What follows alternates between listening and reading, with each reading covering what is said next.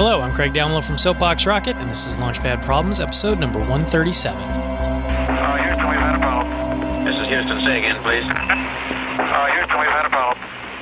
The problem for today is to cover your house, your yard, your business, some area with umbrellas. So how many umbrellas do you need to cover your area from getting and stop it from getting wet?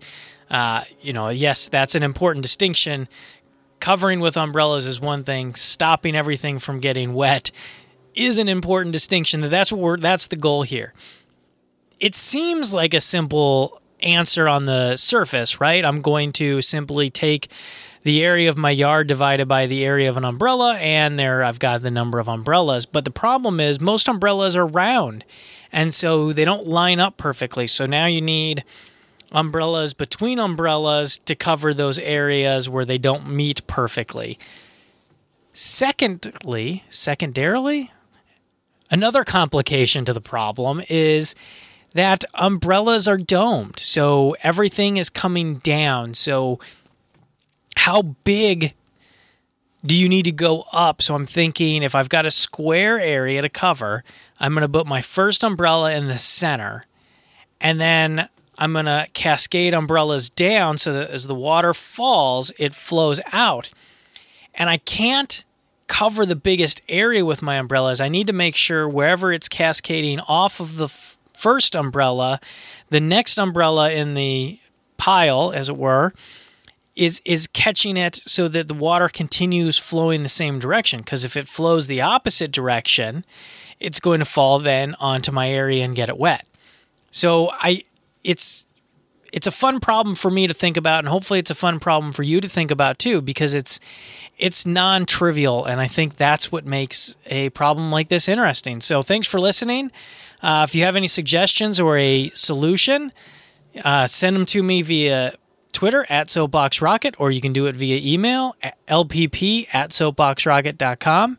And if you enjoy the show, why don't you leave us a review where you've get it from iTunes or wherever, and that'll help other people discover it.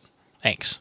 Okay, we checked all four systems, and you were go on modulation, all four, and keying was a go.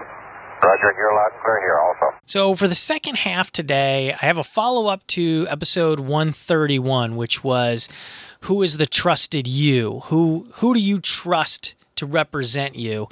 And this is just an experience I had. So I live in Seattle. I'm in Seattle.